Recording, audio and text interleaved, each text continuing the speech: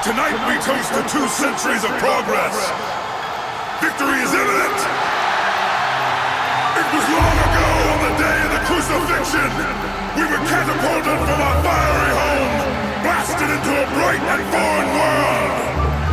We were few, but superior in strength and intellect. I miss the early days, baring my teeth in red skin, their children running in horror.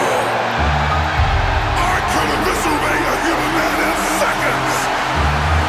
However, revealing our true physical form would have become the quickest path to extinction. We had to become them in order to inherit the earth. We have infiltrated their institutions of power. One of our own has worked his way through the business world and into the White House. We are the ones pulling the strings, not Democrats, not Republicans, not men, but demons. So easily manipulated. Now the great dig is nearly complete. Can you feel it?